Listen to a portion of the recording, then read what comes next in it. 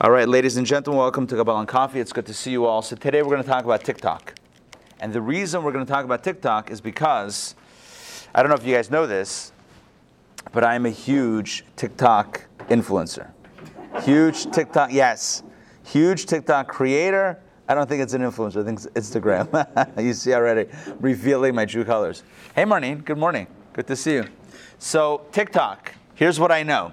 Last night, in preparation, I do prep for these classes. So last night I had to do some hardcore TikTok prep.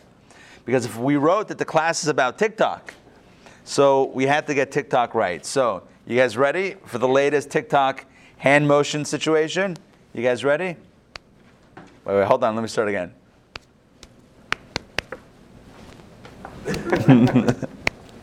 right, I don't know what happens. Thank you. That's basically what happens on TikTok. If you go to TikTok now, you'll see everyone's doing this. Boom, boom, boom, boom, boom. Then there's kind of like a swipe up, a swipe down, maybe a side to side, and then you repeat it again while you have text explaining something that's interesting about your life.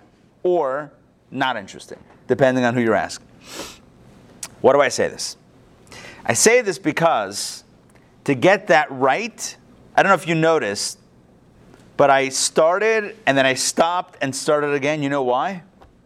Because it's not necessarily the most intuitive thing to do TikTok hand motions at the beginning of Kabbalah and Coffee. And thus, I had to take some time to think about exactly what motions, what order, and how to pull it off. Which leads me into today's topic. There are two seats of influence in the human being. This is going to be very important for a profound mystical conversation today. There are two primary sources of influence within the human body, within the human experience. One is what we call seichel or chachma, which means wisdom or intelligence or wisdom. And the other is ratzon, which means will or desire. The difference between them is like the difference between raising your hand when you need to versus doing a TikTok hand motion dance. Or I don't know if you call it dance, but TikTok hand motion extravaganza. What's the difference? The difference is that when you need, I'm going to start with TikTok. When you need to, so my wife tells me that to get the right TikTok reel, it could take hours of work to get to get it exactly right, to get it filmed right, to get the timing right. Sometimes there's dance choreography going on, right? To get it exactly right, it's a very complicated, very complex process. Like for the real mumchim, for the real experts, which highlights this idea, this truth about influence. When something is coming from the head, when you have to think about something, it typically takes time. Right? Oh, somebody wrote something, it takes time to look spontaneous. Yeah, exactly. Yes, Donna, correct. It takes a lot of time for something to look spontaneous. When something is being controlled by the mind, right, by our thoughts, so it typically takes time to go from our heads, to figure things out in our head, and then to feel it, to connect with it emotionally, and then for it to be manifest in a physical way in our physical reality, in our physical actions. So the process is, and this is a process that if you've studied Kabbalah a little bit, you know about this process. It goes head, heart, body. Head, heart, action. It's kind of like the human being standing upright. So what's at the top? What's at the top of the chain? We have the head, the seichel. And then further down a little bit, we have the heart. So you have intelligence, emotions, and then, again, if you're standing up and you're not lifting your hands, so then below your heart are your hands and your feet, which are the more practical implements of the human body. So we have the seat of intelligence, the seat of emotions, and then the, what would you call them? The facilitators, the hands and the feet that facilitate what we thought about, what we're feeling, and get it done. The way Kabbalah describes this is that anything that originates in the head is going to take some time in order to go through that system. So we have to process it in the head, and then we have to think about we have to start feeling it in our heart, and then having to do it. So it takes time. It literally takes time between the first moment that we thought about it until it actually gets done, because it is something guided by the mind. So again, in a choreographed dance, right? If you're trying to remember the steps, right? If you're trying to think about, okay, wait, where should I be moving? How should I be turning? What legs should I be lifting, etc. If you're thinking about that, right? Not something that's already second nature because you've practiced it 1,000 times, you don't even think about it. When you're thinking about it, it necessarily takes some time between the thought and the execution. Whereas, and this is the contrast, something that originates not from the mind, but from the level, from the space of ratzon, which we call will or desire, that does not take any time to implement. So again, going back to my example, you decide you want to walk over to grab a bagel. It's not like your mind says, well, I mean, your mind is involved, obviously, but there's a desire to go, to stand up and go get a bagel. You're not intellectually telling your feet to move, to lift up, to move one foot, the other foot. It's kind of like you want, and immediately the body springs into action. Whereas something that originates solely in a space of chachma, in a space of intelligence, necessarily will always require some amount of time to filter from the mind to the heart, or to feel it and to want it, and then want it in the heart, and then to get it done. The reason there's a difference between these two goes back to a very powerful Kabbalistic idea, which is at the core of today's conversation. And that is, there's a fundamental distinction between intelligence and desire. Intelligence is what we call in Kabbalah ar in a keli. Whereas, I'm going to translate these words in a moment. Whereas ratzon, will, is an ar makif that doesn't have a keli. Let me translate. So, chachma, wisdom, intelligence, is a form of a light that needs a vessel. Okay? It's called an ar pnimi. It's called an inner light. And the definition of inner light is that it's a light that requires a vessel to operate, to function. I'm trying to think of a good example here. I mean, intelligence, right? So the wisdom that we have, the intelligence that we have, requires a brain within which to function. So chachma, wisdom, is our light in a keli, in a vessel. Whereas ratzon, will, is an ar makif. It's an encompassing light. And an encompassing light, by its own definition, why is it called encompassing? Because it's not inside a vessel. It's not located, it's not localized inside any specific vessel. So certain things require a very specific vessel within which to operate. And certain things don't require a vessel within which to operate, they just shine. The difference that I always use to illustrate, the example that I always use to illustrate the difference between our pnimi and our makif, that which is of an immanent nature versus that which is of a transcendent or encompassing nature, is I usually use the example of water. No, I usually use the example of intelligence. Intelligence versus light.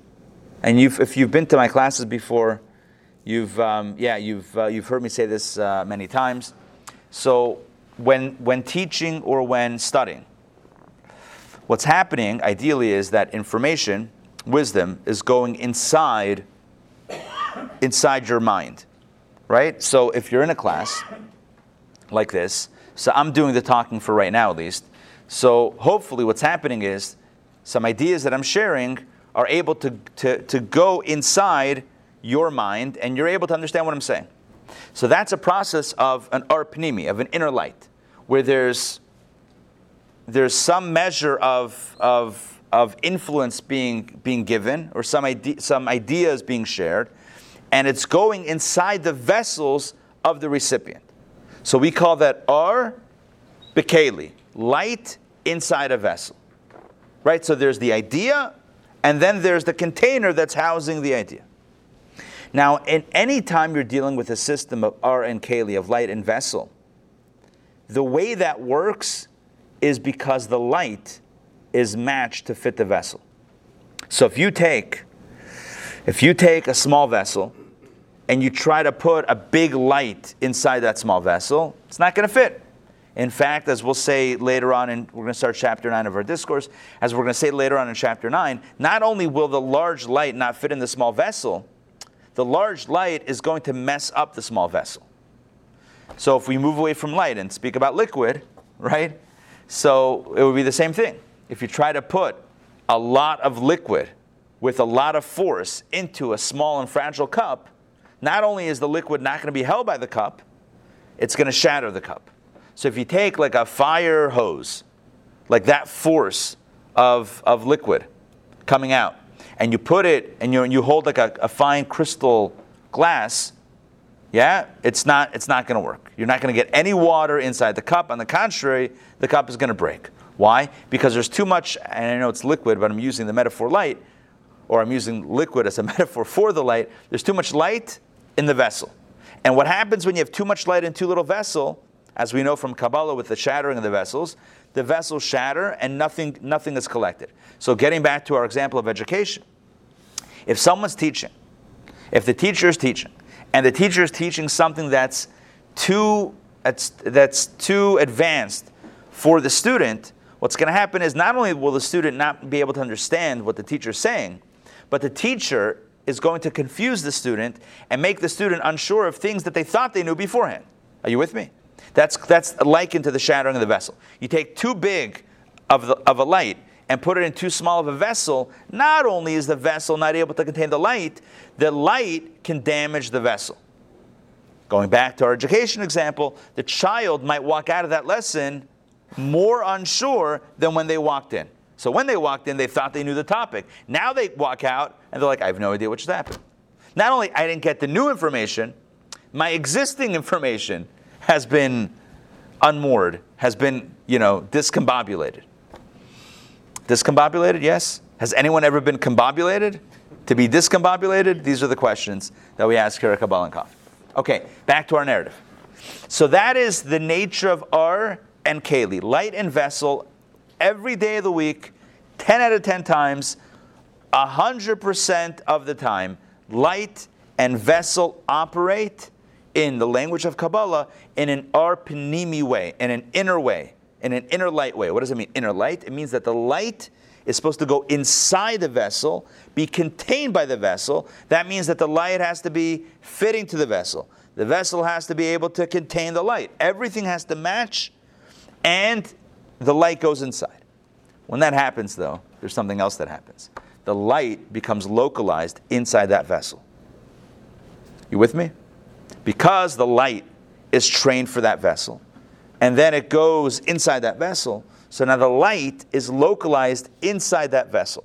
And for it to move somewhere else, there's another process of transmission that has to happen between the vessel that now houses the light and a new vessel, which that first vessel would transport it over to. You with me on that? So it's kind of like, think about liquid, right? So not a fire hydrant in a crystal glass, but let's say a regular, as I turn to our water machine. So water, we have a water machine here, one of those things with a little spigot. So you open it up, just so, to get enough of a slow flow to fill up your cup, and you close it. You close the spigot right before it overflows, or well before it overflows. So now you have that light, so to speak, the liquid, contained in the vessel. Good. So it matches. It's not overflowing. It's not destroying the cup. Good, it fits. What happens now if you want to move it from one vessel to another? So now you have to take that cup, take another cup, and carefully, right, pour it from one to the other. What happens if you're not careful? You might spill the water, right? It might go everywhere. So one of the things that I find very curious, this happens to me all the time, and in order to explain this, let me give you a preface. On Shabbat, so one of the 39 categories of prohibited labor on Shabbat is cooking. So we don't cook on Shabbat. So how do you eat food? What do you eat on Shabbat? You cook before Shabbat. Good news is you got 6 days before Shabbat to cook. So you can cook. And by the way, if you think I'm joking about 6 days, listen. First of all, okay, not everything should you cook on Sunday for Shabbat. Maybe it's not good practice. But the Talmud does say that there were rabbis who every day would live with Shabbat. How?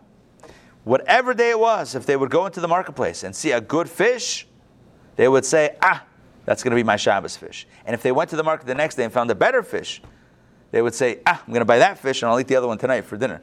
So it was always living with Shabbat. But that's not necessarily cooking for Shabbat, but nonetheless. So one of the things that we don't do on Shabbat is cook.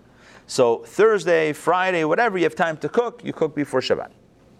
What happens if you want to make yourself a cup of coffee? So coffee, so what happens with coffee? So forget about the machines that are electric and whirling and whizzing and all that stuff. That's already electronics, which we're going to stay away from. But what about simple, like instant coffee? Right? Think about it. Instant coffee, yes, instant. I'm not advocating instant coffee or not instant coffee, because as some of you may or may not know, I don't drink coffee. Even though I teach a class called Kabbalah on coffee, which you may or may not be at right now, nonetheless, I don't drink coffee myself. I'm more of a tea guy. Back to our story. Instant coffee. So you want Shabbat morning, right? You want a cup of coffee. So how do you pull it off? Instant coffee. Or you're not going to use a machine that you hit buttons, but what do you do? So you go over, we have right here, for those of you not here, we have one of these guys. Yeah, you see that? One of these guys right here. Okay, with a little spigot. Okay, so what do? So you take a cup and you stand beneath the spigot. Okay, you should not stand beneath the spigot. You put your cup beneath the spigot. You open up the hot water. You fill up your cup. No coffee yet. You pour it into a second cup. Yeah? And for good measure, you pour it back into the first cup. And then you put in your coffee grounds. Why? Because by pouring it from one cup to the other, it diminishes the heat. And thus, halachically, from a Jewish legal perspective, it's not considered to be cooking the grounds, the instant coffee grounds, at that point. Because otherwise, it would constitute some measure of cooking the coffee grounds. The same thing with tea. Now, even though the coffee grounds are already roasted or not, whatever happens, whatever's processed with the coffee grounds, there's a notion in halakha and Jewish law that says yesh bishul achar bishul, which means that there is cooking after cooking. You can cook something halachically; it's considered to be cooked. It's considered to be cooking, even though it's already been cooked before. So what that means is, you with me on this? Did I lose anybody yet? No? You guys with me? Sort of? All right. Here we go. If you have, for example, some chicken soup that you cooked on Friday, and you ate it on Friday night, and now it's Shabbat afternoon, and you say to yourself, I have chicken soup. This is great. Who wouldn't love some chicken soup Shabbat afternoon? That's fantastic. So let's say you have a fire that's already on from before Shabbat. You take your pot of chicken soup from the fridge, and you put it on the fire. And you say to yourself, I'm not cooking the chicken soup. I already cooked it. So I'm not cooking on Shabbos. So here's the halachic take on that. Yesh bishul lachar bishul, b'davar lach. You can cook after cooking when it comes to a liquid. So bringing it to a very hot temperature, whether it's boiling or right below boiling, would constitute the idea of cooking on Shabbat and thus be prohibited. So you can't do that with a liquid. You can't do that with something that turns into a liquid. So when it comes to the coffee or the tea, you have to make sure that you first put the water into one cup, and then you pour it into another cup, pour it back into the first cup or a third cup for good measure, and at that point, the water temperature is considered to have been reduced enough where you can make your coffee and your tea, and it's not a problem. Yeah? Anybody familiar with this? We talked about this before? Yes. Okay. So here's one of my pet peeves. I don't really have pet peeves. I don't even like that phrase. Oh, that's a pet peeve of mine. The phrase pet peeves. Kidding. So it's when you have like coffee mugs, yeah, and you pour from one to the other. I don't know that anyone else does this. Like in the world that somebody would have to think about the good design on this. But you take like a mug, like your favorite IJA coffee mug, and you pour it from one to the other, and like half the water drips down, and you're like, see these paper cups or whatever it is. Two IJA. Yeah, but I'm saying even the IJA cups, although it's got a nice lip to it, I'm just saying it's not 100. All right, the IJA cup notwithstanding, IJA mugs are the best. But other mugs, other lesser mugs, you pour from one to the other, and half the water spills down the side. So here's the deal. Yes. Excuse me. Can a Jewish person eat a heated cup of chicken soup that was heated by a non-Jewish person on Sabbath? That's a good question. So in general, no, it's a good question. So in general, the rule is that whatever one is not supposed to do, one is not supposed to have others do for them. That's the general rule. Now, are there exceptions? Yes, potentially if you're dealing with on a communal level, let's say you get, and I'm very hesitant to give any specific cases because really it's, halacha is always very particular about specific cases. But I could imagine in a case where you're dealing with a community in a synagogue, all the lights are off, there can't be the prayers, could you call someone in to help with the lights, and hint to them and not ask them directly, there might be an allowance for that.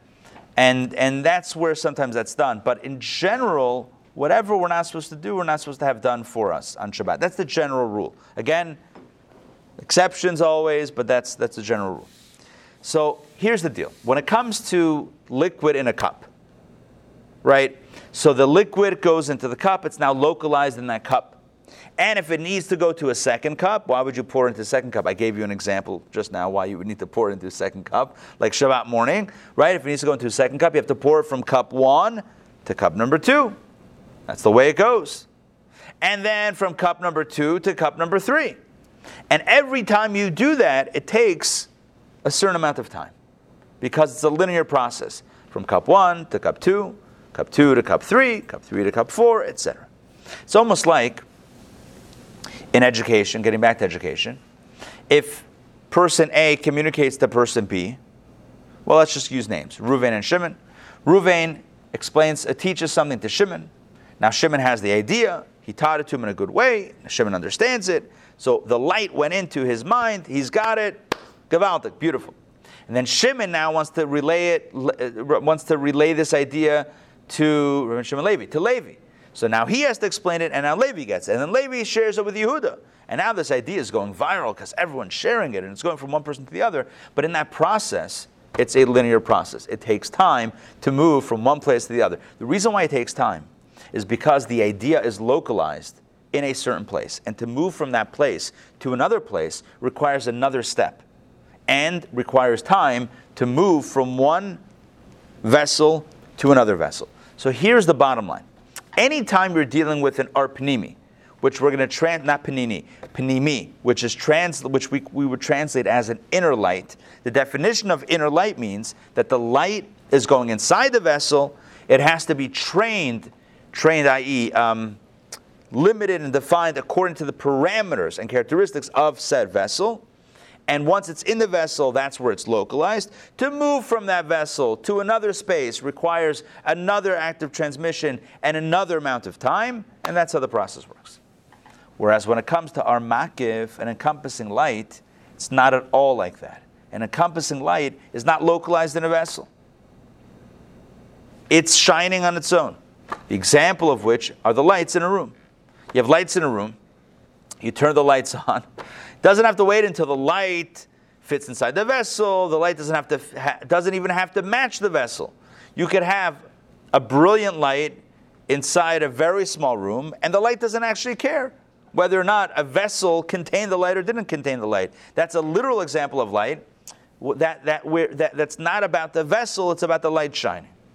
In other words, the light bulb doesn't say, oh, 1 second, the vessel is not containing the light, let me modify. Or to give you a better example that's brought in Kabbalah, the sun doesn't get bothered by the fact that there are clouds blocking its rays from reaching the earth. Are you with me? A teacher would get perturbed by that. Not by clouds, but by other distractions that are in between the teacher and the student. You with me?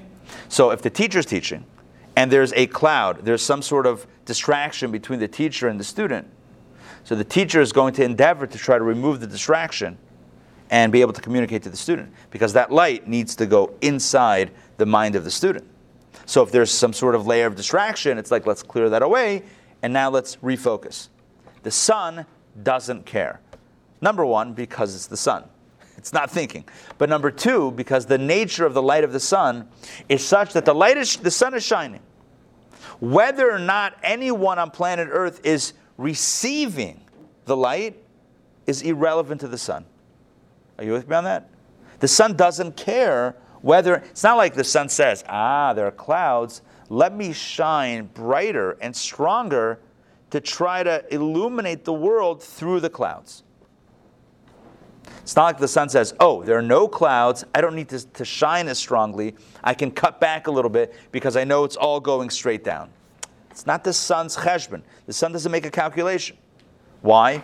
Because it's, for many reasons, including the fact that it's an ar makif. It's an encompassing light. It's not about training or limiting or defining the light per the parameters of the recipient. It's just shining, and take it for what it is. It's doing its thing.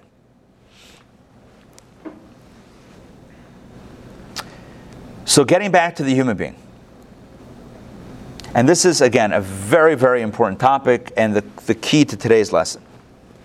The difference between intelligence and desire.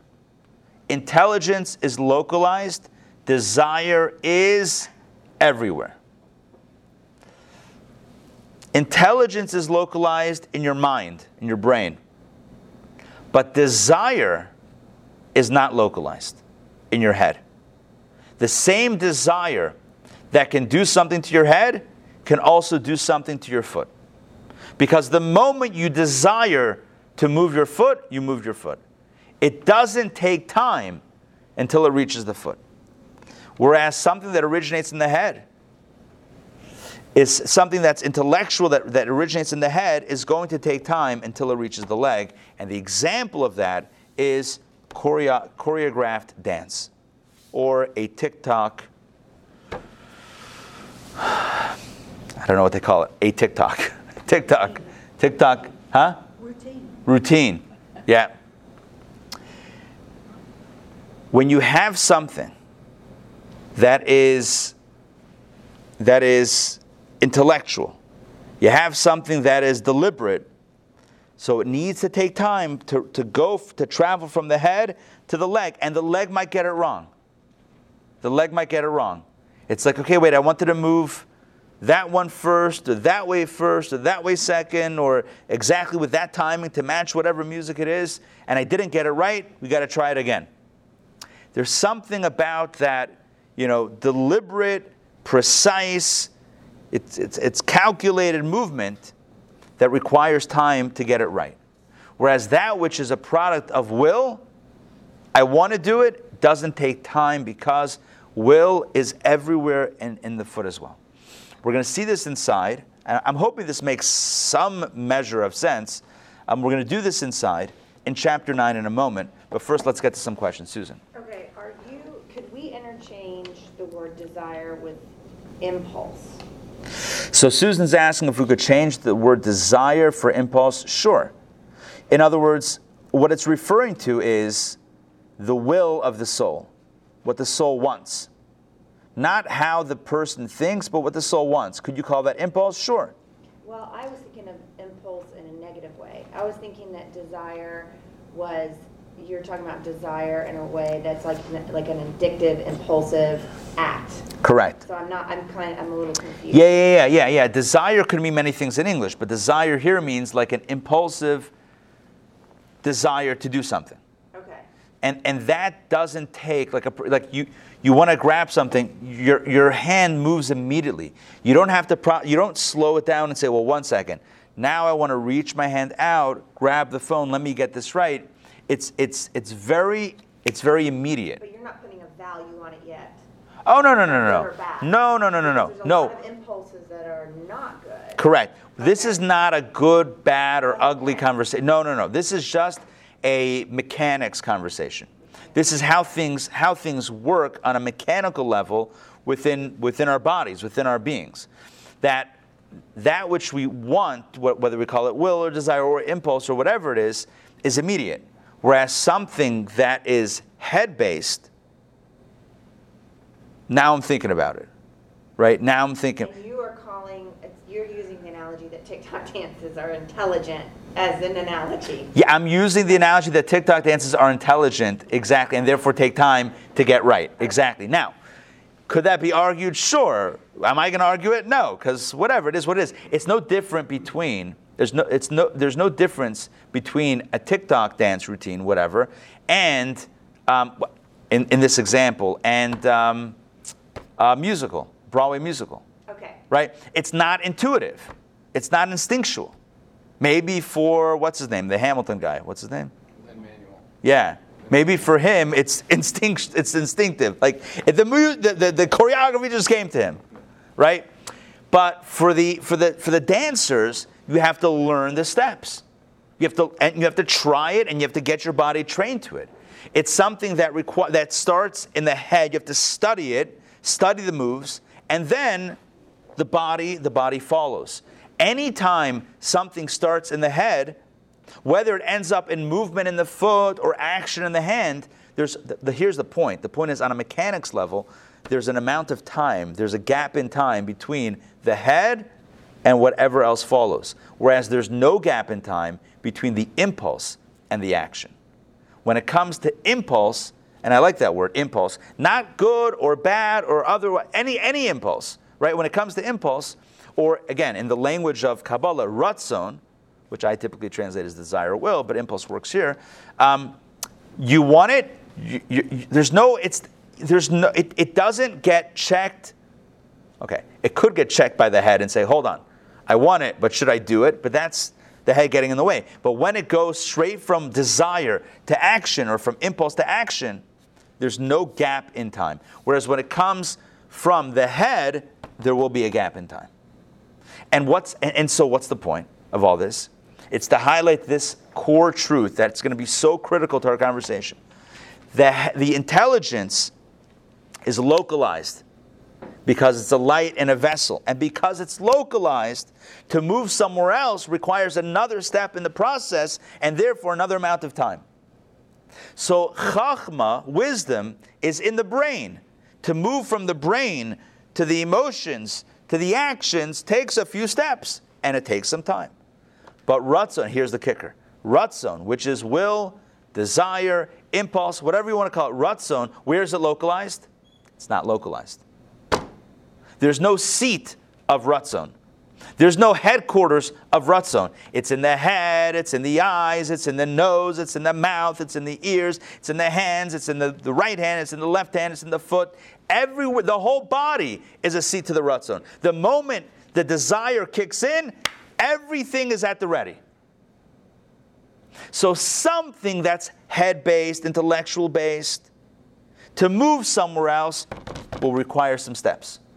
That which is desire-based or impulse-based, right, doesn't take time to move somewhere because that ratzon immediately triggers whatever it is part of the body.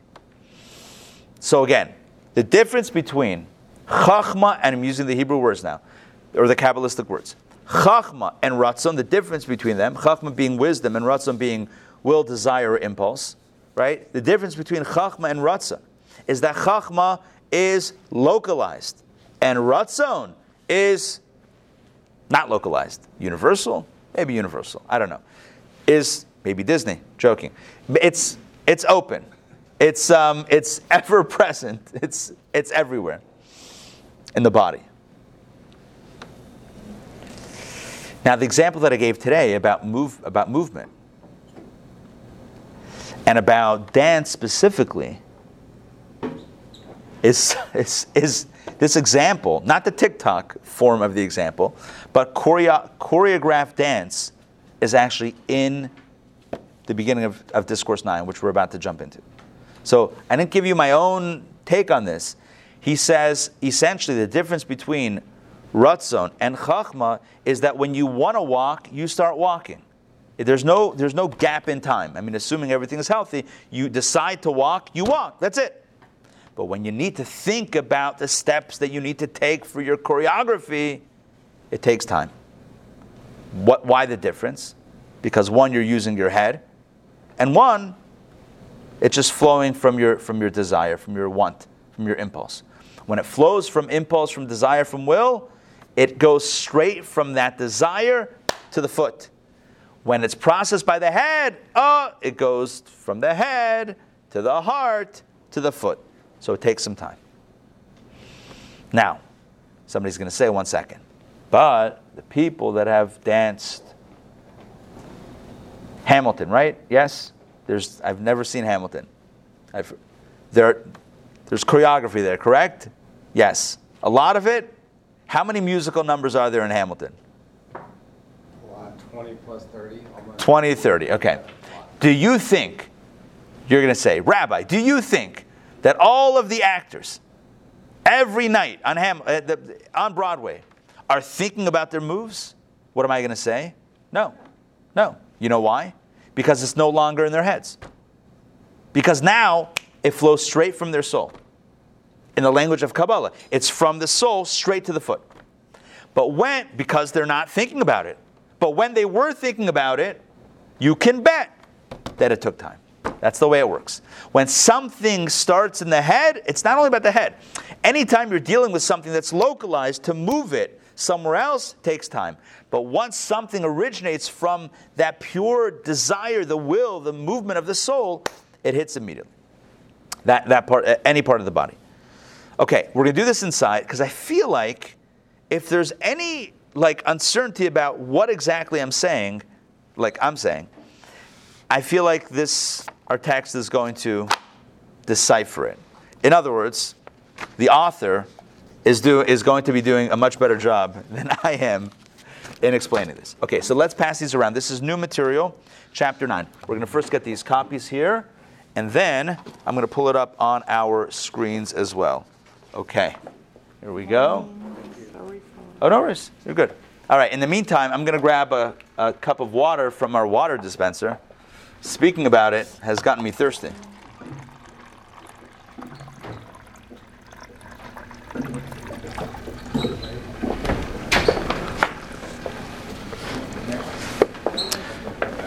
Okay.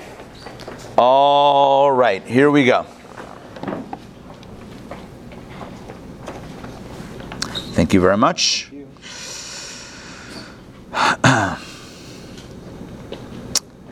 Bam, bam, bam, ba-dum, bam.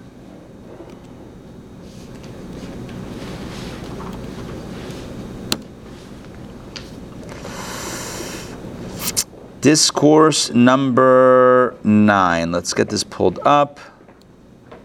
Give me a moment.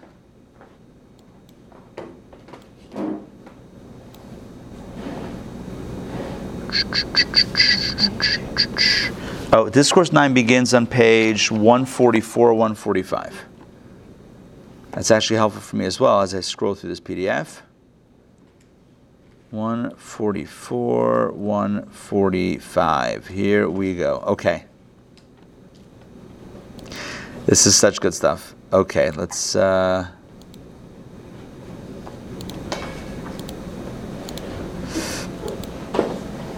Okay, here we go. Can you guys see my screen? Yes? Beautiful. All right, Discourse 9, chapter 1. Here we go. Intellect versus will. Now, this is a long wall of text. Do you see that? No different paragraphs. It's just one long wall of text. And he's going to distinguish here between intellect, which again is one of the core of which is chachma, intellect versus will, ratzon, will, desire, impulse. So he says the root of the matter is as follows. The root of what matter? The root of what matter? So if you look at footnote 198, it says, i.e., that chachma is the first stage of ishtalshalut. That chachma begins this orderly light in vessel process. So he explains the root of the matter is as follows: Hishtalshalut, which again, Hishtalshalut means the orderly evolution of things. Hishtalshalut may be understood as an inner light. I don't like the translation, may be understood. It's not may be understood. Hishtalshalut hu b'chinas arpanimi. It is. Hishtalshalut is an inner light. What does that mean? Meaning the investment of light into its corresponding vessel. The way Hishtalshalut works is that light goes into vessel, right? So like my example of water in a cup, you pour water into one cup, and then that cup pours into another cup, and that cup pours into a third cup, and the third cup into the fourth cup, and progressively, step by step, the water moves from one space to another, to another, to another. Or ideas that spread, understood by one person, then another person, then another person, then another person. In each case, the light is going into the vessel, and then the light goes into another vessel, and then so on and so forth. So he says, Hishtalshalut, the reality that we live in, which is governed by this kind of cause and effect or evolution or spiritual devolution where the light goes down successive levels, all of that happens in a way of light and vessel. And what's the first vessel? Where's the first time the light goes into a vessel? The first of the vessels, third line, the first of the vessels is chachma. Which means, by the way, that beyond chachma, above chachma, there are no vessels. What do you have? Just the light, the Ein Sof, the infinite light. So again, just to be clarify here, and this is referring to the way it is spiritually. We're soon going to get to the next line. The fourth line here says, with man too, and now we bring the human example of this as a parallel. But before we get to the human example, the way it exists spiritually, there is something called the Ein Sof, which is the infinite light. And then I'll ask you a question, well, where is the infinite light? And what's your answer? Everywhere. What do you mean, where's the infinite light? You put it into a box, it's no longer infinite light. Infinite light, by definition, means there's no vessel that's containing it. So where's the first time? It's not a trivia question, but it's what we're talking about right now. Where's the first time, where's the first stage in which the light is contained in a vessel? Chachma. That's the answer. Right? We just had the answer. Chachma is the first of the vessels. The first of the vessels is Chachma. That's what we just said. That means that beyond Chachma is infinite light. Chachma is the first time that the light now has a definition inside a defined vessel, and now it's Chachma. It's something that we call wisdom. Beyond Chachma, what is it? It's light. Now in Chachma, it's Chachma. And where's Chachma? In the mind. Well, above, it's wherever it is, but Chachma is in a certain place, or in a certain reality, in a certain zone, dimension. It has its definition, it has the limitations of light and vessel, and that's what it is. Let's continue inside.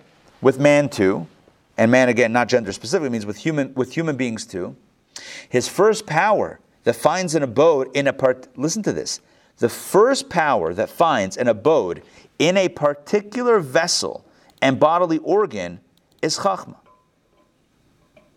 Beyond Chachma, the powers of the soul are not localized. The first and highest power of the soul, of the human soul, that's localized in a specific location, to the exclusion of other locations, is Chachma.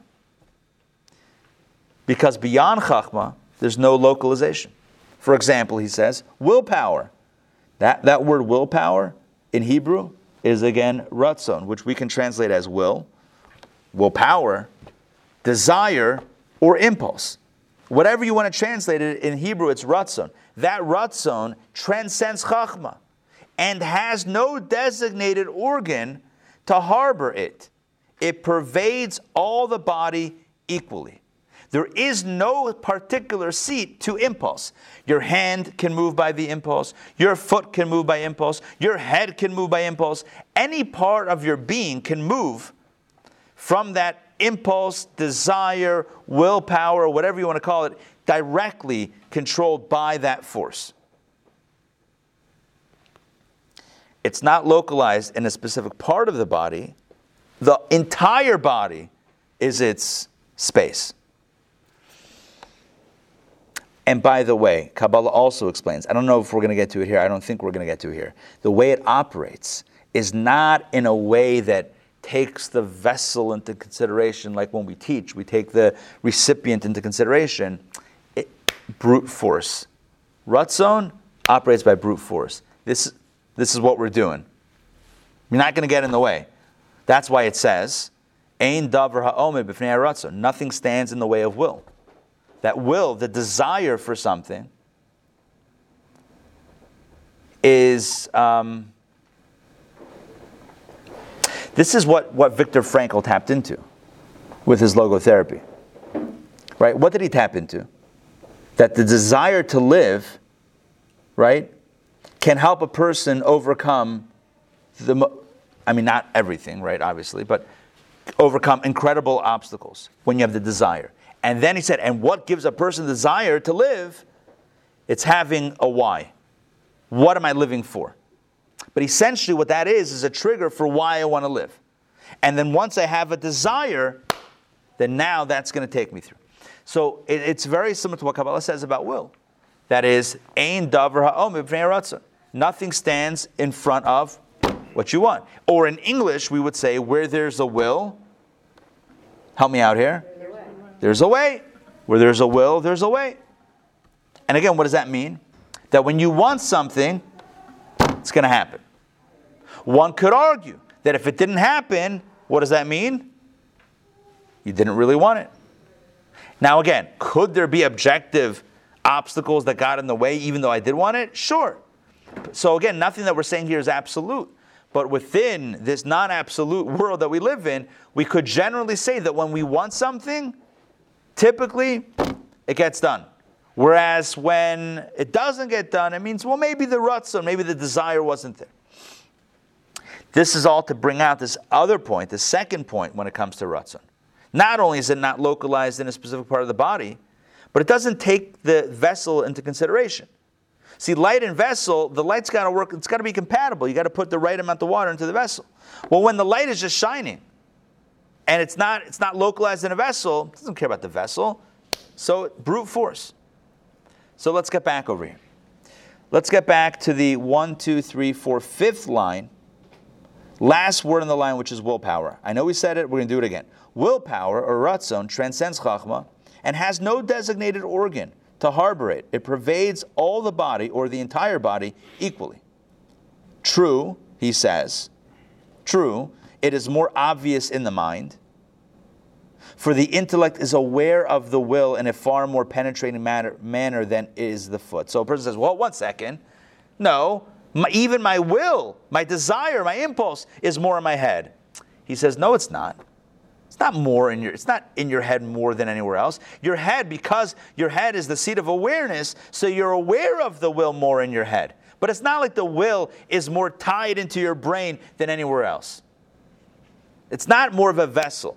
It's just that's the nature of the head, is that it's aware of things. So it's more, yes, true, it's more obvious in the mind, for the intellect is aware of the will in a far more penetrating manner than is the foot. But the will per se lodges in the foot no less than in the brain. The distinction here is that intelligence, is definitely first in the head and then goes elsewhere. Whereas willpower is not a head thing. It's not in the head, it's everywhere. Let's continue. Thus, and now he gives the example that I've been giving this morning. Thus, when one wills to move his foot, so a person desires to move their foot, The reaction is instantaneous. It happens immediately. You decide to move, you start moving.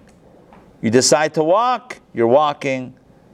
That's it. It doesn't take, there's no gap in time. If the will, he says, to contrast it, if the will is harbored in the brain as his intellect, right? If that were the case, that a person's will would be in their head or in their brain, then the movement should not be instantaneous. It would take time.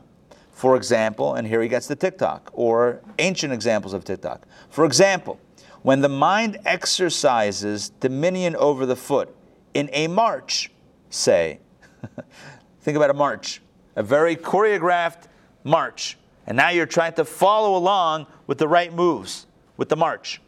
Okay? So when the mind is exercising dominion over the foot, the mind is telling the foot, no, move it this way. No, move it that way. No, you're getting it wrong, right? When the mind is controlling the foot's obedience is not instant. Training and deliberativeness are required. It takes training and it takes slow and steady training. You ever see what happens in a dance studio learning the steps? Takes time. It takes time. It doesn't happen like that. Why? Because it's not coming from impulse. It's coming from intelligence. It's coming from seichel. We have a plan. We decided that it makes sense. You go cha-cha-cha, and then cha-cha-chi. I don't know, whatever. You go this way, you go that way. You move this, you do that. You twist, you twirl, you jump, you hop, right? Your hands, the feet, everything. That's when the head is controlling things. So when the head controls something, it takes time. There's a method. You got to go slow. You got to train. All that stuff. Whereas when the willpower says to the foot move, it moves exactly the way we want, right? Because it's not being controlled by the head, but by the will, desire. So when it comes to deliberate movement of the head, the head's deliberate movement, it takes time. And he says, why is this so? This is the key line over here. This is because intellect proceeds by progression, investing in the manner of inner light. This is because the entire realm of intelligence, of intellect, is light in vessel. It's an arpanemian inner light that requires a vessel. And thus, to move from one to the other, it has to go with a progression. Look what he says, next line. Intellect is actually clothed in the brain.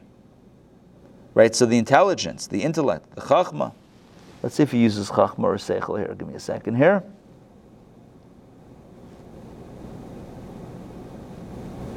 No, seichel, he says. Okay, intellect. Intellect or intelligence is actually clothed in the brain. So it's a light in a vessel. The brain is the vessel that houses the intelligence. And it progresses from its abode in the brain from power to power, from koach to koach, from one power to the other. For example, it might go from intellect to emotion, etc. I'm adding that word, etc., until it reaches the power of movement in the foot. Always in the method of investment that the light of intellect is actually clothed in the foot's power of movement. The way it works is that first the light of the intellect goes into the brain, and then that whole package gets moved over to the heart for the emotions, and then it goes ultimately to the foot, and the actual idea is now in the foot. The foot is actually carrying out the idea that the mind had as far as the choreography. For this end, in other words, to achieve this, time, involvement, and effort are necessary. So it requires three things. He says time. It doesn't happen instantaneously. You're thinking about it. You're thinking about how should I move my foot? How should I move my legs? How should I move my arms? How should I move my body? Right? So it takes time. It takes involvement. Right? You have to really be focused on it. And it takes effort. It takes hard work to get it right. Yeah, if you want to go like this, boom, boom, boom, boom, boom, boom, boom, boom, boom, whatever, some TikTok hand motions, it takes time, it takes involvement, and it takes effort. That's when it comes to things that originate in the head. So he argues, here's his argument. Were the will, if we would say that the will, the desire, was also lodged in some particular vessel, there would need to be some similar time lapse and involvement before he could act in the foot. In other words, if will was also localized somewhere, then it would take time to hit the foot. But this does not occur. In other words, the truth is, that's not what happens. It doesn't take any time. The moment you want to walk, the moment you want to move, again, assuming the foot is healthy, assuming the body is healthy. Obviously, if a person, God forbid, twisted their ankle and can't put weight on it, right? Obviously, what we're saying here doesn't apply. But that's because the ultimate vessel is not ready. Is not capable of carrying out the will. The point here really is that will has a direct line to every part of the body without going through some sort of orderly system. So intelligence goes through a process. It's kind of like in a corporation. You want a reimbursement, right? You bought school supplies for your class, Susan, right? And now you want true story. And now you want reimbursement. Right? I mean, notoriously, teachers spend from their own money to buy school supplies. But let's say there was a method to get some money back, right? Reimbursement. Well, you would have to submit an invoice to this department. They would have to contact that department, and then get approval and then it has to go up and then back down until finally you get, so sorry, but we can't pay it now. No, I'm kidding. Finally, you get some sort of reimbursement, right? Again, it's not any particular.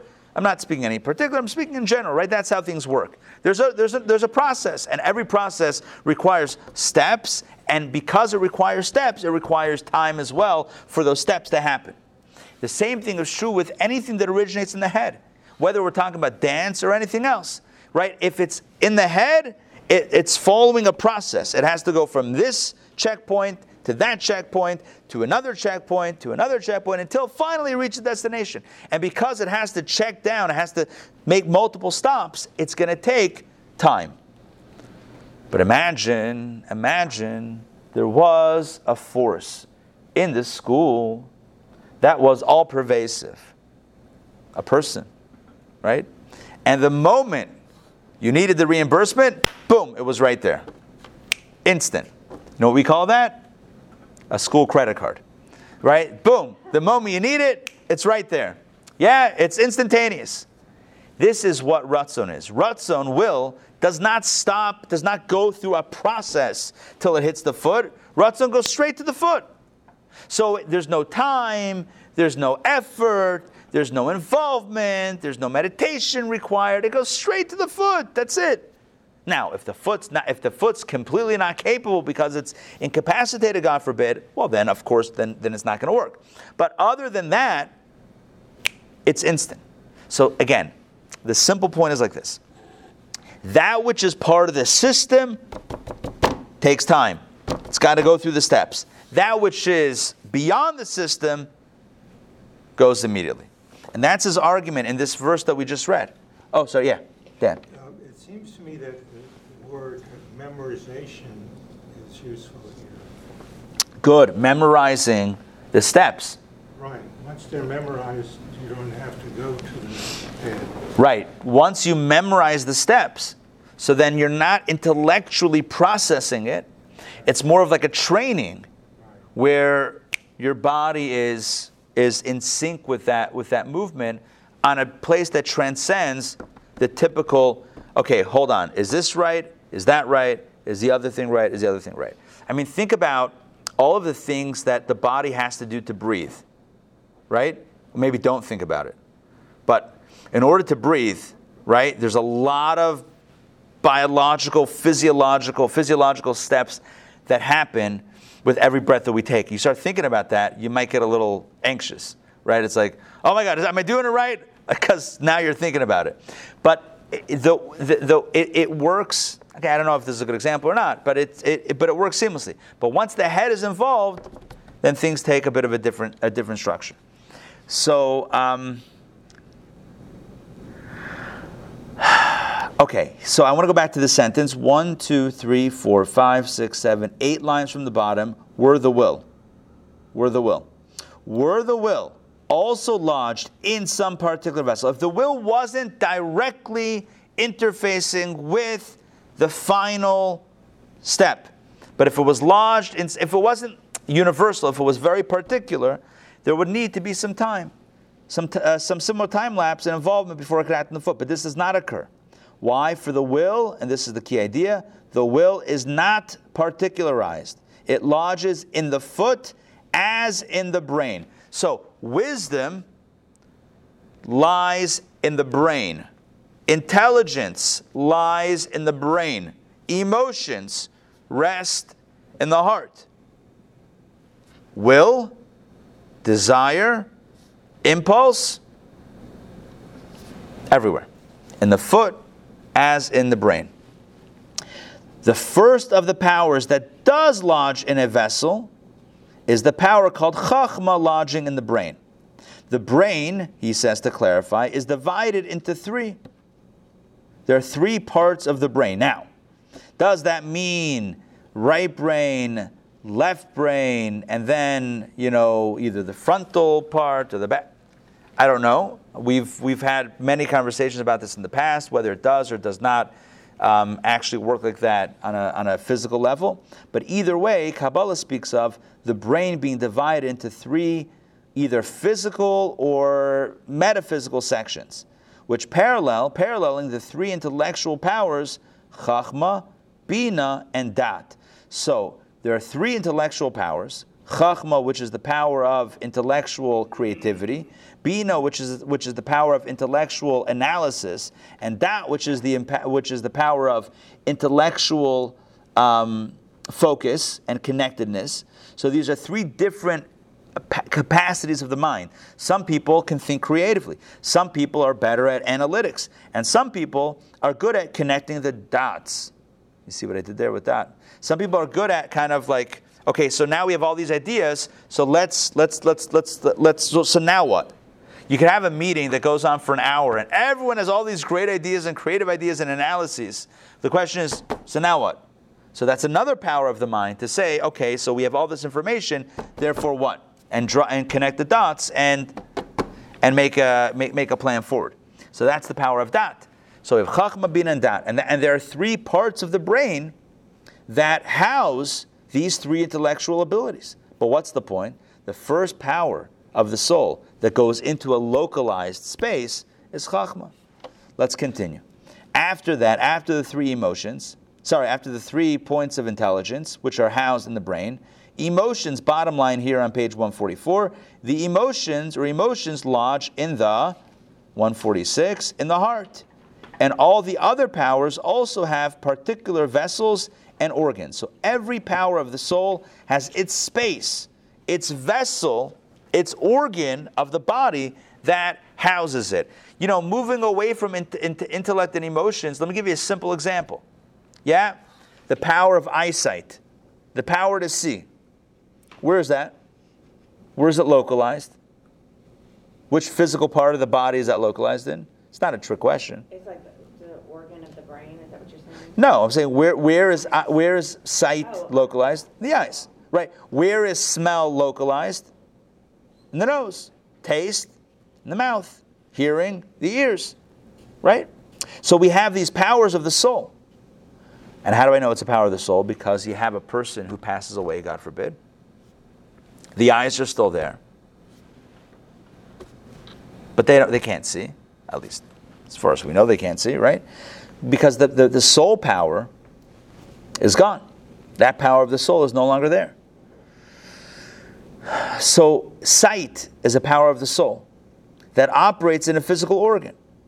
So if the soul power is gone, or if the body, as I said before, or if the body is, God forbid, damaged to the point that the vessel is no longer able to receive that light of the soul, so then that power of the body is not going to work.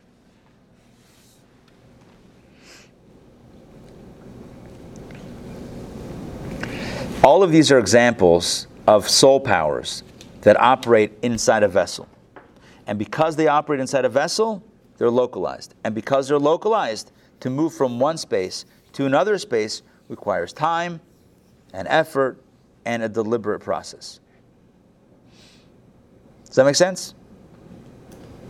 Yeah, Question. Susan. Sure. This particular Kabbalah and coffee has been kind of confusing to me. I'm wondering what is sort of the takeaway from this, like the practical implications, or if there might not be one. It might be building up to something else. Yeah. And I'm wondering too about the word desire and the idea that you're saying it doesn't take time, it's not part of the system, is what you said. And then I'm thinking about the Yetzer Hara, how it works its way in us, giving us time to build up to do a desire that might not necessarily be healthy or skillful. Right.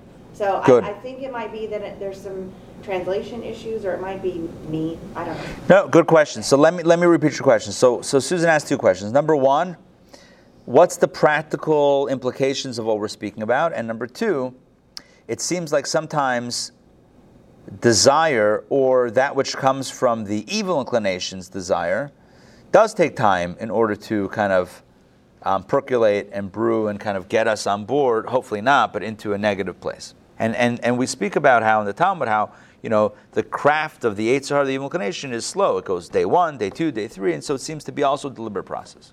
Good. So two very good questions. Where we're trying to go with all of this is to say, so here's the bigger picture idea. The bigger picture idea is really the way it operates on high. We're using, in other words, on a spiritual level, we're using the human being, the human body, as the parallel, as the example. The way it works on high is that there is a system that's very calculated and very deliberate.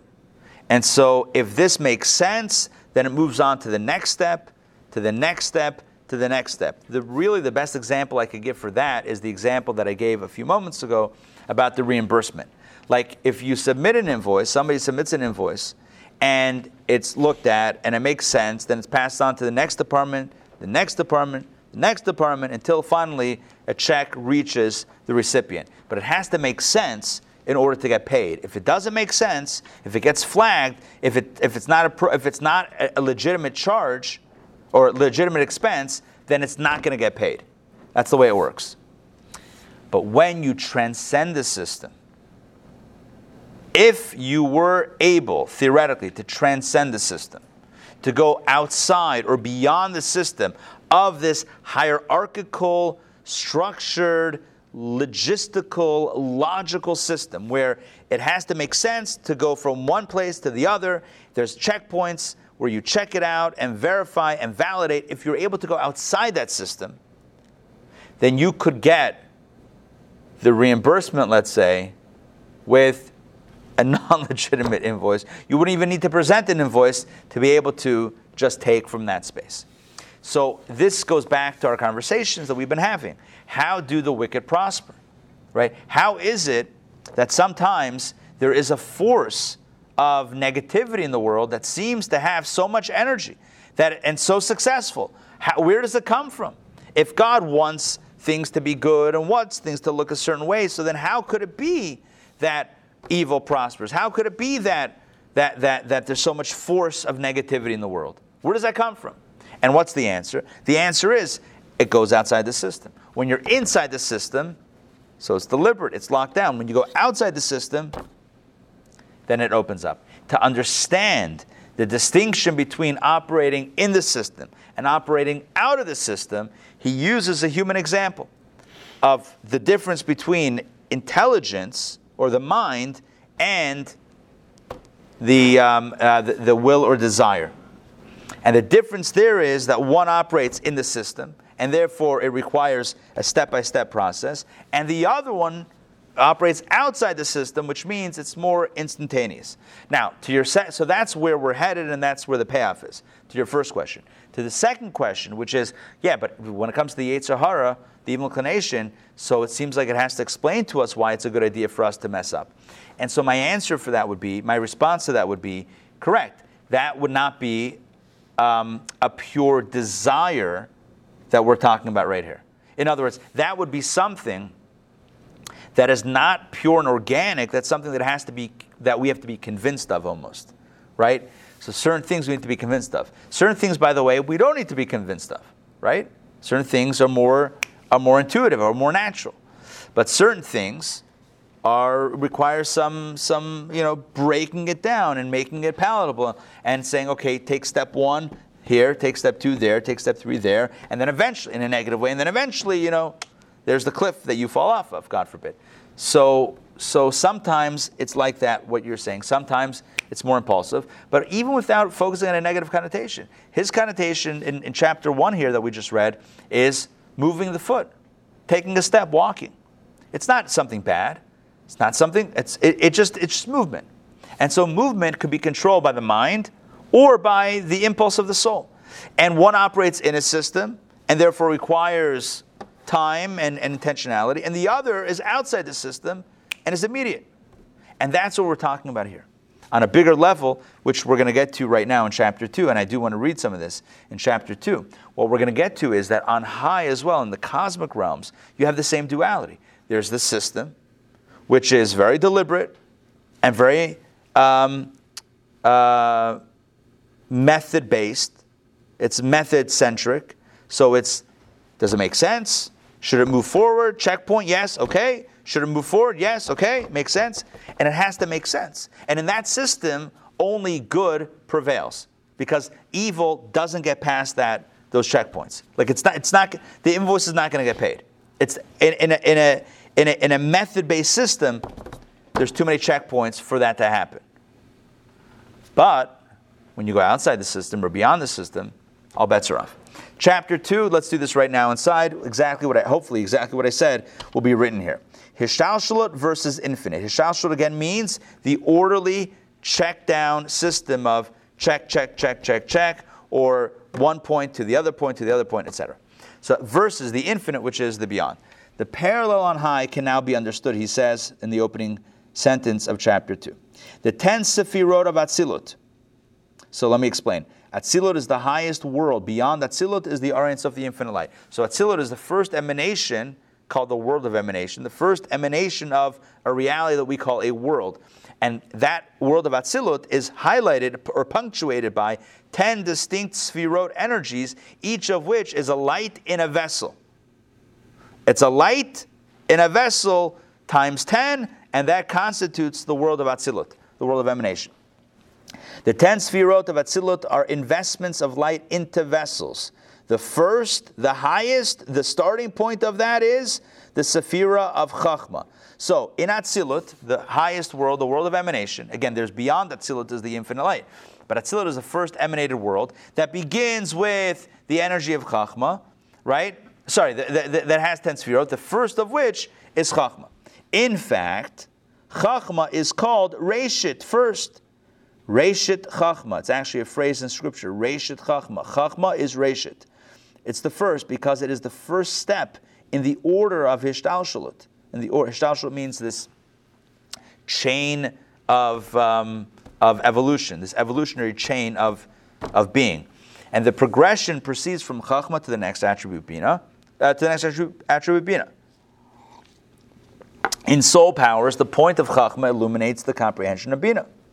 Right? So, as we discussed many, many times, when it comes to the human interaction between Chachma and Bina, Chachma is that creative idea that's not yet fleshed out. It's a point, it's a seminal point, and that's what illuminates inside the comprehension of Bina. Bina develops the idea of Chachma. So Chachma is, wow, wouldn't it be great if... And then Bina is like, okay, so how do we do that? Bina figures it out. Bina is the mother of the offspring giving birth to emotion. So Bina then not only develops Chachma, but it gives birth to the emotions. It moves the ball forward. So what happens here is there's a step-by-step process. It begins with Chachma, it goes to Bina, it goes to the emotions, well, Das, and then the emotions, etc., step by step. And so it is with the supernal Sefirot. That's the way it is within us. The same thing is true above. From Chachma, the progression proceeds to Bina, and then from intellect to emotion, always with the light inhabiting the vessel. And what that means is it has to make sense. It has to be logical. It has to be fitting. Like, again, going back to my example of getting that invoice paid, it first goes to, I don't know, whatever, this department, checks it out, verifies it, passes it on to the next department, they check it out, Yes, it makes sense, so on and so forth, to the accounting department, to the person who prints the check, to the person who brings the check and puts it in everyone's, box of stuff, whatever it is. So it moves from a progression. It moves with a progression from one space, from one point to the other. Chachma to bina, from intellect to emotion, light in vessel. That's the way it works. This first paragraph is the way it works within Hishtalshalut, within the order, within this realm of orderly progression. However, the second paragraph, the infinite light transcending Hishtalshalut, is not light in vessel, rather it's an encompassing light, not invested at all in any vessels. It doesn't have to make sense, is the point. Not this concept, but the light doesn't have to fit the vessel. It's not boxed in. This is similar to what we discussed above, chapter 1, about the will of the soul, willpower, not having any particular organ and therefore cannot be an inner light, but must be encompassing. It's not localized. It's not inside one. It's like, where the will is in the body? It's in the nose. No, I can want to smell. I can want to see. I can want to taste. I can want to walk. I can want to touch. I can want all of the above. So the core point of desire is not in one specific place in the body, it's everywhere. Right? Likewise, so it's an encompassing light. It's not an inner light that works in a specific vessel, which then would need to move from one place to another, checkpoints, 1, 2, 3, 4, 5. No, it's everywhere, simultaneously. It hits any point at any time. Likewise, the parallel, the infinite light, which transcends Hishtalshalut, is not encased within any vessel, but is an encompassing light. So, what we have here are two systems. There is the system of order and the system beyond order. In the orderly system, which what we call Hishtalshalut, right? Light is in vessel. Things progress from one to the other. Chachma, Bina, Dat, Chesed, Gevura. Everything is step by step. Chachma to Bina, intellect to emotions, etc. Above Hishtalshalut, the infinite light is available. So here's the payoff, and that's why we need to read this, because otherwise we're left a bit floating here. It's going to feel like the infinite light. So let's break it down right here. Hence, therefore what? Here we go. Within Hishtalshalut, within the system, there is judgment and reckoning for the beneficence. In order for the check to get paid, it needs to be evaluated and assessed. There's a judgment and a reckoning. That's within the system. Because light in vessel means that it makes sense. And then from one degree to the next also means it has to make sense. But, while higher than the system, above the system of Hishtalshalut, the beneficence bestowed is not by judging and account taking. Let's continue on page 148. Hishtalshalut, being an inner light,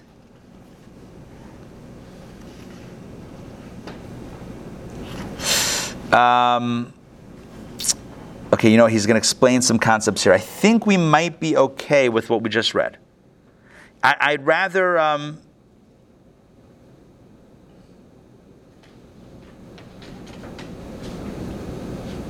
let's just read through it and then we'll pick it up next week.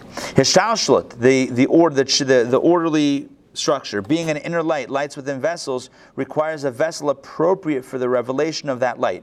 Whatever is inappropriate for that revelation cannot harbor that light. The vessel fit to reveal God is bittul. In other words, what is the most appropriate vessel to receive the divine light? It's a vessel that's empty. An empty vessel is the most appropriate vessel to receive God's light.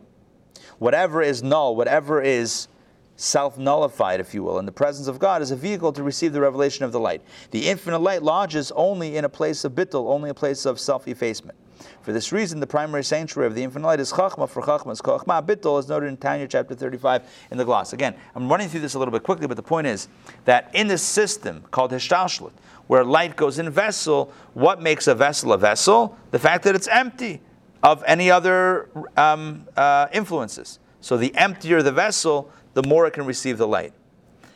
By contrast, let's do the next paragraph. But whatever is in a state of selfhood, conscious consciousness of one's entity. So if the vessel says, whoa, 1 second, God may be amazing, but have you seen me lately? I'm pretty cool too, right? I just posted a TikTok video. What do you mean? Like, look at this. I got the hand motions, right? Right? I got that whole thing going on. Like, look at me. So that's a vessel that's a little stuffed up, that's a little full of itself. So God says, he and I cannot dwell together. It's like this town ain't big enough for the both of us. Like if you're taking up all that space, then there's no space for me to go in. He, the person, is no vessel for the revelation of the God, the light, and vitality. So ego, essentially what we're saying here, ego is the ultimate, what's the word I'm looking for? Ego is the kryptonite of divine presence. It pushes away the divine revelation. Only what has attained to bittul can be this instrument. The only vessel is that which is bittul, which has bittul, which is absence of self, and that includes the entire realm of holiness, which is null. And there, God's holiness lodges, as Tanya explains. See there. So, in other words, what's the most appropriate vessel to godly light is an absence of ego. The less ego, the more divine light is there. The more ego, the less divine light. It's an inverse equation. Thus, in other words, the more you're there, the less God is there. The less you're there, the more God is there. That's the way it works. Thus, and that's the way it works within the system, within the system of light and vessel. Thus, within Seder Shalshal, within the order, the system, there is judgment and evaluation to determine if he is fit for the divine light and vitality. So in other words, and every step of the way, the question is, okay, is this vessel an open vessel, or is there too much ego here? That's the question each step of the way in this progression. Whatever is not null before him, but is a separate entity, cannot receive from the holiness of God, except from the hinder part and externality, as noted above in previous discourses, in reference to the vitality received by the Sishrachar called other gods. Only he who is null in his presence, in God's presence, who fulfills God's will, is fit for the bestowal of light from the light of his holiness. So in this system called Hishtalshlut, where light goes into vessel, the light pays attention to the vessel and says to the vessel, okay, are you a vessel or are you not a vessel? If the cup is full, right? If you go over to the water dispenser with a full cup, and the water dispenser could speak, you know what it would say? You're already full. I can't give anymore because it's already full. So we're done. So when we talk about the system, Hishtalshlut, of the light flowing down, light, vessel, light, vessel, light, vessel, light, vessel, what allows the flow to keep on flowing are empty vessels. If at any point it senses an ego, right, it repels the light. It blocks the light from continuing down. So therefore, by definition, evil or unholiness repels the divine force. And that means, again, by definition, the light and energy and blessing should not flow to a space of evil. Which begs the question, how does evil prosper? And the answer we have already. Because all of this is in the system. In the system of light vessel, where the vessel is being examined. But what about beyond the system? There's no vessel for the light. The light is everywhere. The light is accessible. The light is immediate. There's no check-down system where the light is limiting itself to a vessel that needs to be appropriate. Thus, even evil can rise up to that level, beyond the system, and get its energy and vitality from there. Okay, that's where we're going with this, which he's going to develop in chapter 3, which is coming up next week. Okay? Next week, he's going to give 4 reasons for the judgment of the vessel. Like, why is there a question about, is the vessel if the vessel has the integrity to be a vessel? He's going to explain that there's 4 reasons for this. He's going to break it down further and give rationales, and then we're going to get back to the other system, which is the beyond the system. So what's the nakuda for today? What's the point for today? I started with TikTok, and I feel like I want to end with TikTok. Right? Because everything is better when it ends with TikTok. Thank you, Mariana. I just saw the chat. TikTok. Yeah? So there's spontaneous and deliberate. That which is deliberate is coming from the head, and it has to make sense, and it's processed by the mind, and it takes time, step by step, etc. That which is spontaneous just happens. The same thing is true above. There's a system that's deliberate and a system that's a little bit more spontaneous. The system that's deliberate says, there's divine light, where is it going? to this vessel, to this location. Are you sure? Does it make sense? Is there that bittul? Is there that nullification there? Is it holy? Is it appropriate? Yes, good. Not, that's it. Can't go there. That's within the system of Ishtalshalut. But then there's that spontaneous, I don't know if that's the right word, that kind of irrational or super-rational, super-logical space. That transcendent light space, where the light shines in its full magnitude, and it's not being checked down, it's not being evaluated every step of the way. And the recipient is not being examined. And thus, from that dimension, even evil can rise up, theoretically, and take energy from that space. All right, so what's the message? What's the takeaway message? Shoot more TikTok videos. Go viral.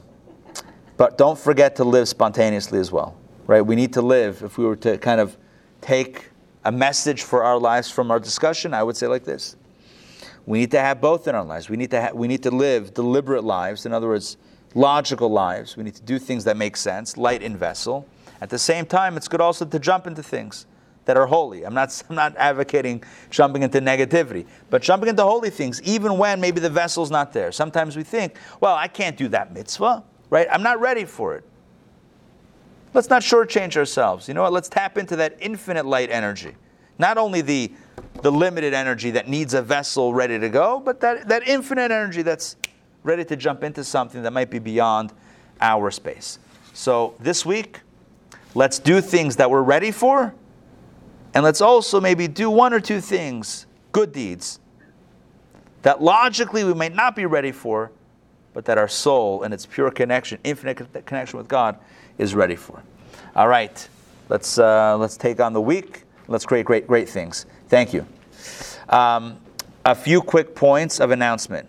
I think 3 things very quickly. Tonight, we have a film. I cannot believe I haven't mentioned this yet. Everyone who's heard me talk about this film tonight has heard me talk about the film, the subject matter of the film, which is beautiful, powerful, and funny, and talk about the Chinese dinner tonight that we're doing. But I didn't mention this. Shtisel. The father in Shtisel is the main actor in tonight's film. Shtisel. Anyway, for what it's worth. You like Shtisel? You'll love tonight's film, Shoelaces, an Israeli independent film. Was up for 7 Israeli Academy Awards. I don't know what they give out. I don't know what the thing looks like, if it looks like the Oscar, or if it looks like an Oscar with a beard. Who knows? But nonetheless. Anyway, not suggesting that Israel is full of beards, but nonetheless. So that's tonight at 8 o'clock. So join us right here at Chabad in the parking lot. We're going to transform it into a theater with a huge screen. It's going to be a lot of fun. And the good news is, it's a school night, so it's perfect for spending late nights watching film and eating Chinese food. All right, next announcement, tomorrow night. Learn how Jewish scribes work. Learn the process of mezuzot and tefillin and Torah scrolls. We're going to have an authentic and expert Jewish scribe do a scribal workshop. It's going to be a lot of fun. You have a chance to pick up a mezuzah, to check your mezuzahs, etc. That is tomorrow night. Next announcement is this week is the National Jewish Retreat right here in Atlanta. Join us for that. Join over 500-600 people from around the country and around the world celebrating Jewish study and Jewish experience. Great food, great lectures, great entertainment, all with a Jewish theme. That's happening this week at the Resort and Conference Center at Stone Mountain, right outside of Atlanta. For more information for that, go to jretreat.com, JRETREAT.com. And if you are looking for a discount code, I got one for you. It's IJA. It'll take $100 off the registration. If you need more of a discount, let me know, and I can try to reach out to JLI and make it happen.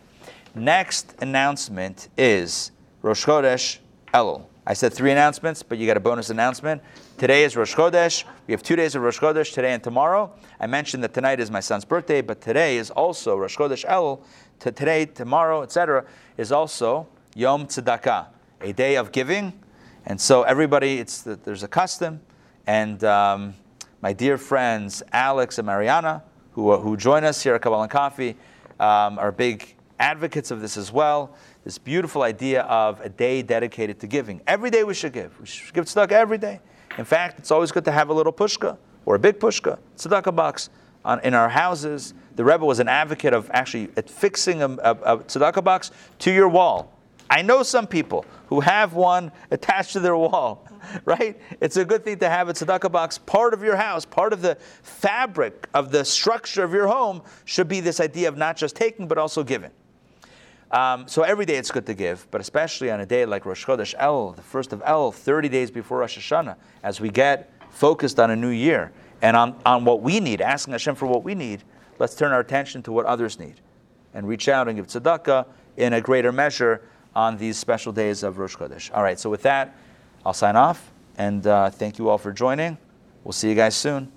Take care. Thank you very much, Ari. My pleasure, my pleasure. Alex, it's great to hear you. Thank you very much. Mariana, it's great to hear you. Thank you for your words. All right, Chodesh Tov, and blessings for everybody. Shavua Tov. Shavua Tov. All right, take care, everyone. Yeah.